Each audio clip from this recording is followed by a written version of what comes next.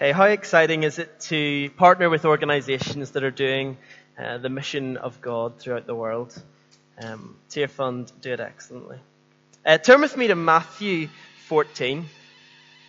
Sometimes when we see videos like the story of Ruth and hear about some of those situations of systemic poverty, it can be overwhelming. And for the last few moments of our evening, I want not to play the drums, but to think about less is more. And just to set a little bit of context, what we're reading here in Matthew's Gospel is a biography. It's a recording of something that actually happened. Matthew is our author, and he is written in such a way that his readers would actually find themselves in the story of Jesus and be made to ask again and again, what do I think about this man and his claims to be king? Now, in the beginning of Matthew's Gospel, we find Jesus doing a lot of really cool things. He's teaching, he's healing, casting out demons. He's working with the poor and the marginalized, and really beautiful, vibrant expressions of Jesus' ministry. But where we are tonight is actually a bit of a left-hand turn. What we're reading now is what scholars call the collection of the rejection narratives. Jesus was rejected by his hometown, which came about because of rationalism. The people around him were like, this cannot be the Messiah. This is Mary and Joseph's son. He's a stonemason. He doesn't look like I think he's supposed to look. And tonight we continue into that narrative as we find Jesus' own disciples disrupting things, compelled by perhaps the most understandable and relatable of defects, which is realism. With that, look with me at verse 13. When Jesus heard what had happened, he withdrew by boat privately to a solitary place. Hearing of this, the crowds followed him on foot from the towns. When Jesus landed and saw a large crowd, he had compassion on them and he healed their sick. Next slide, Alex. I had the privilege a few weeks ago of visiting the pinpoint location of this story. This is Capernaum. This is the remains of the temple that Jesus would have gone into. And the setting that we're reading here, Jesus removes himself from this place, and a few steps away is a lake, and got onto a boat and went on a few miles journey across the Sea of Galilee, which is just a large lake. And he finds himself in a place like this. The Bible talks about the quiet place, just a place that Jesus went to be alone with God. And our story tonight opens with Jesus hearing about John's death. That's why he's going to the solitary place. A few verses prior to this, when we see the disciples had come for John the Baptist's body, and they had buried him, and after that they go and tell Jesus what had happened. And as Jesus hears about John's death, we read that he gets into the boat to go. And with good reason. He goes to a place where he could be alone, something we've seen Jesus do over and over again. This word solitary can be translated as wilderness, or deserted place, or lonely place. And here we see another part of Jesus' humanity revealed. Remember, Jesus is the greatest example of true spirit-filled humanity. So he's not just being moody and sulking. He actually knows in his humanity that being alone right now is a good thing. And there's no doubt that he was grieving. He had just lost John. That was his friend. And not only did he lose him, but he lost him in a manner that must have revealed to Jesus, if only in a small way, what might have laid ahead for him as well. Needless to say, there was a lot to process and consider. And this time alone was Jesus' moment to breathe, to think, to pray. And you know what it's like when you get hit with deep grief. It's just like, how do you even find your footing? You just need a moment. And this is where Jesus was. Unfortunately, though we read, this was short-lived. The second part of verse 13, we read that the crowd were following him. So he had gone on the boat across the lake, And I would love to see the pace of the crowd, but they had walked around on foot and were waiting for him. Picture this. Jesus gets into the boat to go alone, and the crowd, it's not a small crowd, it's like 1 billion people, are on foot. They're meeting him there. And they're not just coming to hang out, they're coming with needs. We read that as soon as Jesus lands on the shore, he barely makes it off and he sees them, and he doesn't get his time alone, and his reaction, in my opinion, is nothing short of remarkable. He isn't angry or frustrated. Instead, we read that he is full of compassion. N.T. Wright describes the moment this way. He says, "Before the outward and visible works of power and healing the sick comes the invisible work of power in which Jesus transforms his own feelings into love for those in need." Jesus' own vulnerability seems to be a gateway for his compassion. So Jesus, moved with compassion, does what he's done time and time again, and he heals their sick. And in the middle of his own time of need, we find him spending time amongst those in need. This is a radical rabbi for sure. Now, eventually the day moves on and we see the disciples trying to wrap things up. Follow me with verse 15.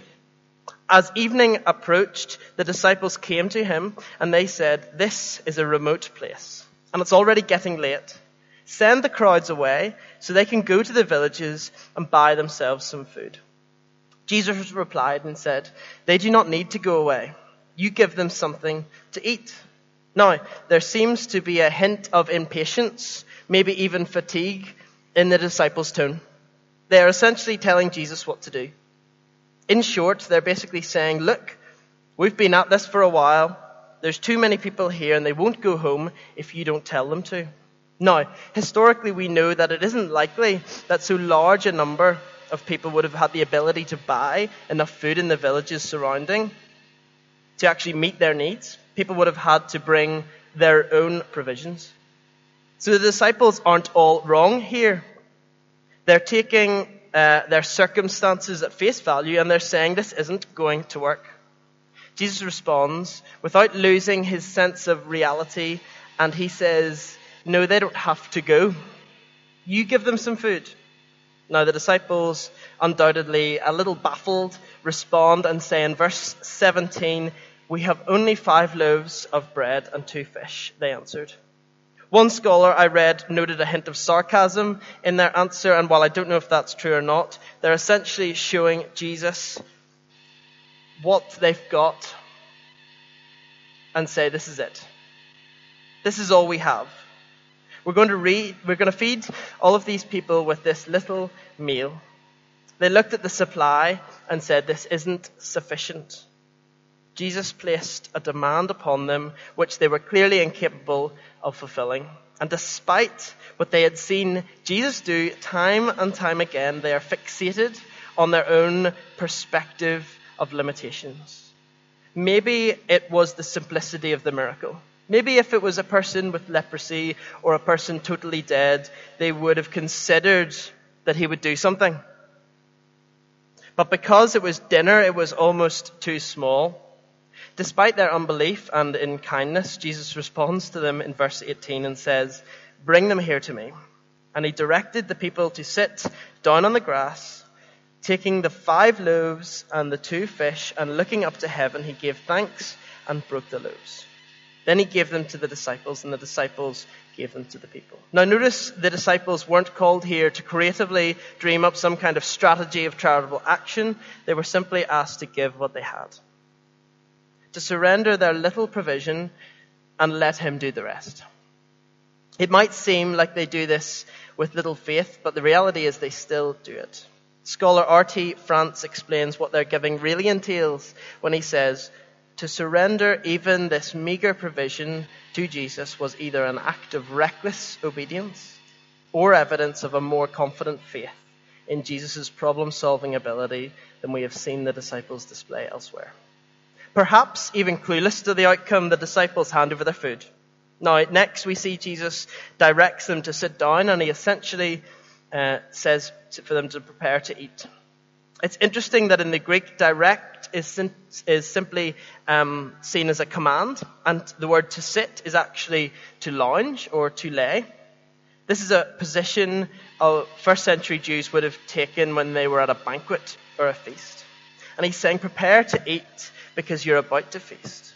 So the picture we see here is both prophetic and familiar, and both authority and beautiful hospitality are on full display. And Jesus sets the stage for the miracle. Jesus then takes the bread and the fish and he gives thanks and he blesses it and he breaks it. This language we'll hear later in this book, but around a different meal. And he does this, and when he does this, he gives the food to the disciples, and they give it to the people. And in this act, we see Jesus subtly and yet sweetly inviting them not only to participate, but to share in the miracle itself. And through that, something incredible happens in verse 20. It says, they all ate and were satisfied. And the disciples picked up 12 basketfuls of broken pieces that were left over. The number of those who ate was about 5,000 men, besides women and children. So just like that, we've got a miracle. Look what it says. They were satisfied. It wasn't just sufficient. This is going to be a filling to the brim experience. Now, it's easy for me to read this story and to think back to a time when I might have heard it in a Sunday school talk, or maybe even displayed through some cartoon vegetables. Some of you know what I'm talking about if you grew up in church. So when it comes to these encounters, we think, I've heard this before. It's easy for us to minimize what's happening. Now, we think that Matthew's audience was mostly a Jewish readership, meaning that as they read this encounter, their minds would be cast back to stories of the Old Testament. Stories that like of Elisha, the prophet who was given 20 loaves of bread and fed 100 men with it, and guess what, had some left over. Or Moses, whose leadership, hundreds of thousands of Israelites received miraculous provision from heaven regularly over years, all of which takes place in the wilderness, leaving his readers to consider a provocative conclusion. This man, Jesus, here in the wilderness, feeding the masses, was to become, was more than just a Jewish rabbi, but in fact, he was the new Moses. And this time, he wasn't just a spokesperson for God, he performed the miracle himself. He was pointing to the moment where we arrive at the Lord's Supper, and we see the way that Jesus truly provides for the world in the breaking of his own body, in the way that he truly gives himself. As one scholar put it, the feeding of the 5,000 was a short-term solution. The upside-down alternative was for Jesus to offer himself as the permanent bread of life. His miracle wasn't separated from the work he was here to do. Now notice, there's no mention of the crowd's response to the miracle. About 15,000 people probably. There was no mention of a thank you or that fish was cooked perfectly. Think about the number of people this is. If you've ever been a big, hungry crowd, maybe a Crescent summer camp, and you're out for the long walk during the midweek, and you're in row 4,700, and you don't care where the food's coming from. You're just like, yeah, pass it back, and the drinks, and where's the chocolate? Keep it coming, more bread, mass bread. See, maybe the miracle wasn't for the people, at least not in the way that it was for the disciples. For those who walked closest to him, it was an invitation for them not only to see, but to experience Jesus as both man and God. To find within him both the ordinary and the extraordinary. The disciples were with Jesus. They would have known better than anyone else, more than the crowds, about the sorrow and the need for solitude for Jesus. His humanity was completely on display for them, and yet they see their rabbi full of love and compassion. And in need of healing himself, begins to heal others. Henry Nouwen once said that love often makes itself visible in pain. And it's here in the pain that we see his love most perfectly on display. What he displayed in this moment was an invitation to these apprentices of his to do the same. He wasn't asking them to do anything he wasn't already himself doing. Completely empty, and yet moves in faith, trusting that the provision would be there. His humanity fully alive with grief, loss and pain, and he shows them that this was not a limitation, but it would actually become the vehicle through which the miracle would come. The disciples' focus was what they did not have. So often that's true for us. Look, they were just being realistic. Practical. They're looking at what they have in their hands and saying, look, this isn't going to be enough. Often that is the same for us. Maybe we're a little reluctant to hand over all that we have because we know it won't work. And still Jesus says to them, you give them some food. And in one sentence, he was disrupting their sight. Their ability to see their poverty not as a limitation, but as a resource. In that moment, Jesus invites them to imagine a different outcome. To give up their assumption that they are their own resource. To believe that their gesture of generosity, both born from poverty, would become something incredible. There was an invitation extended to them. Dale Bruner says this: the church learns from this story, bring them here to me means give Jesus everything we have in obedience, however insignificant that everything may seem to be. Jesus often asks us for the unreasonable, for the small thing that doesn't make sense, when we think it doesn't really matter. It doesn't really matter if I serve in church, or if I speak to that new person, or if I keep showing up to play football on a Friday night with the kids. He's asking for the small, the unreasonable thing. The thing that we deem maybe unnecessary in the grand scheme of the kingdom. And I love telling God that I can't do it. I don't have the time, the ability. All I have is this. What are you going to do with this? We go through every season and every reason why it won't be sufficient. But the reality for those of us that are apprenticing under Jesus of Nazareth is that he will never stop asking for the small thing, the thing we disqualify. See, in the kingdom of God, a small thing can actually become a huge thing. Where out of nothing something is formed. Where in barren wombs babies are given a home. Where dead things actually come back to life. This is the invitation of the disciple of Jesus. He says to them and to us, you give them something, which will require us to look down at our hands in the smallness of what we have and look to him. In our next breath, hear him say, bring it to me. We're not responsible for the miracle. We're responsible for the surrender. God delights in shattering our pint-sized expectations of who he is and what he's going to accomplish in our lives.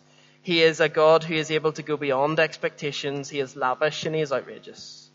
It is the call of us, the disciple, to believe him to be better than we imagine him to be. If only we would give him what we have. If we only trust him in the thing he's asking from us today, we won't know what lies behind the obedience.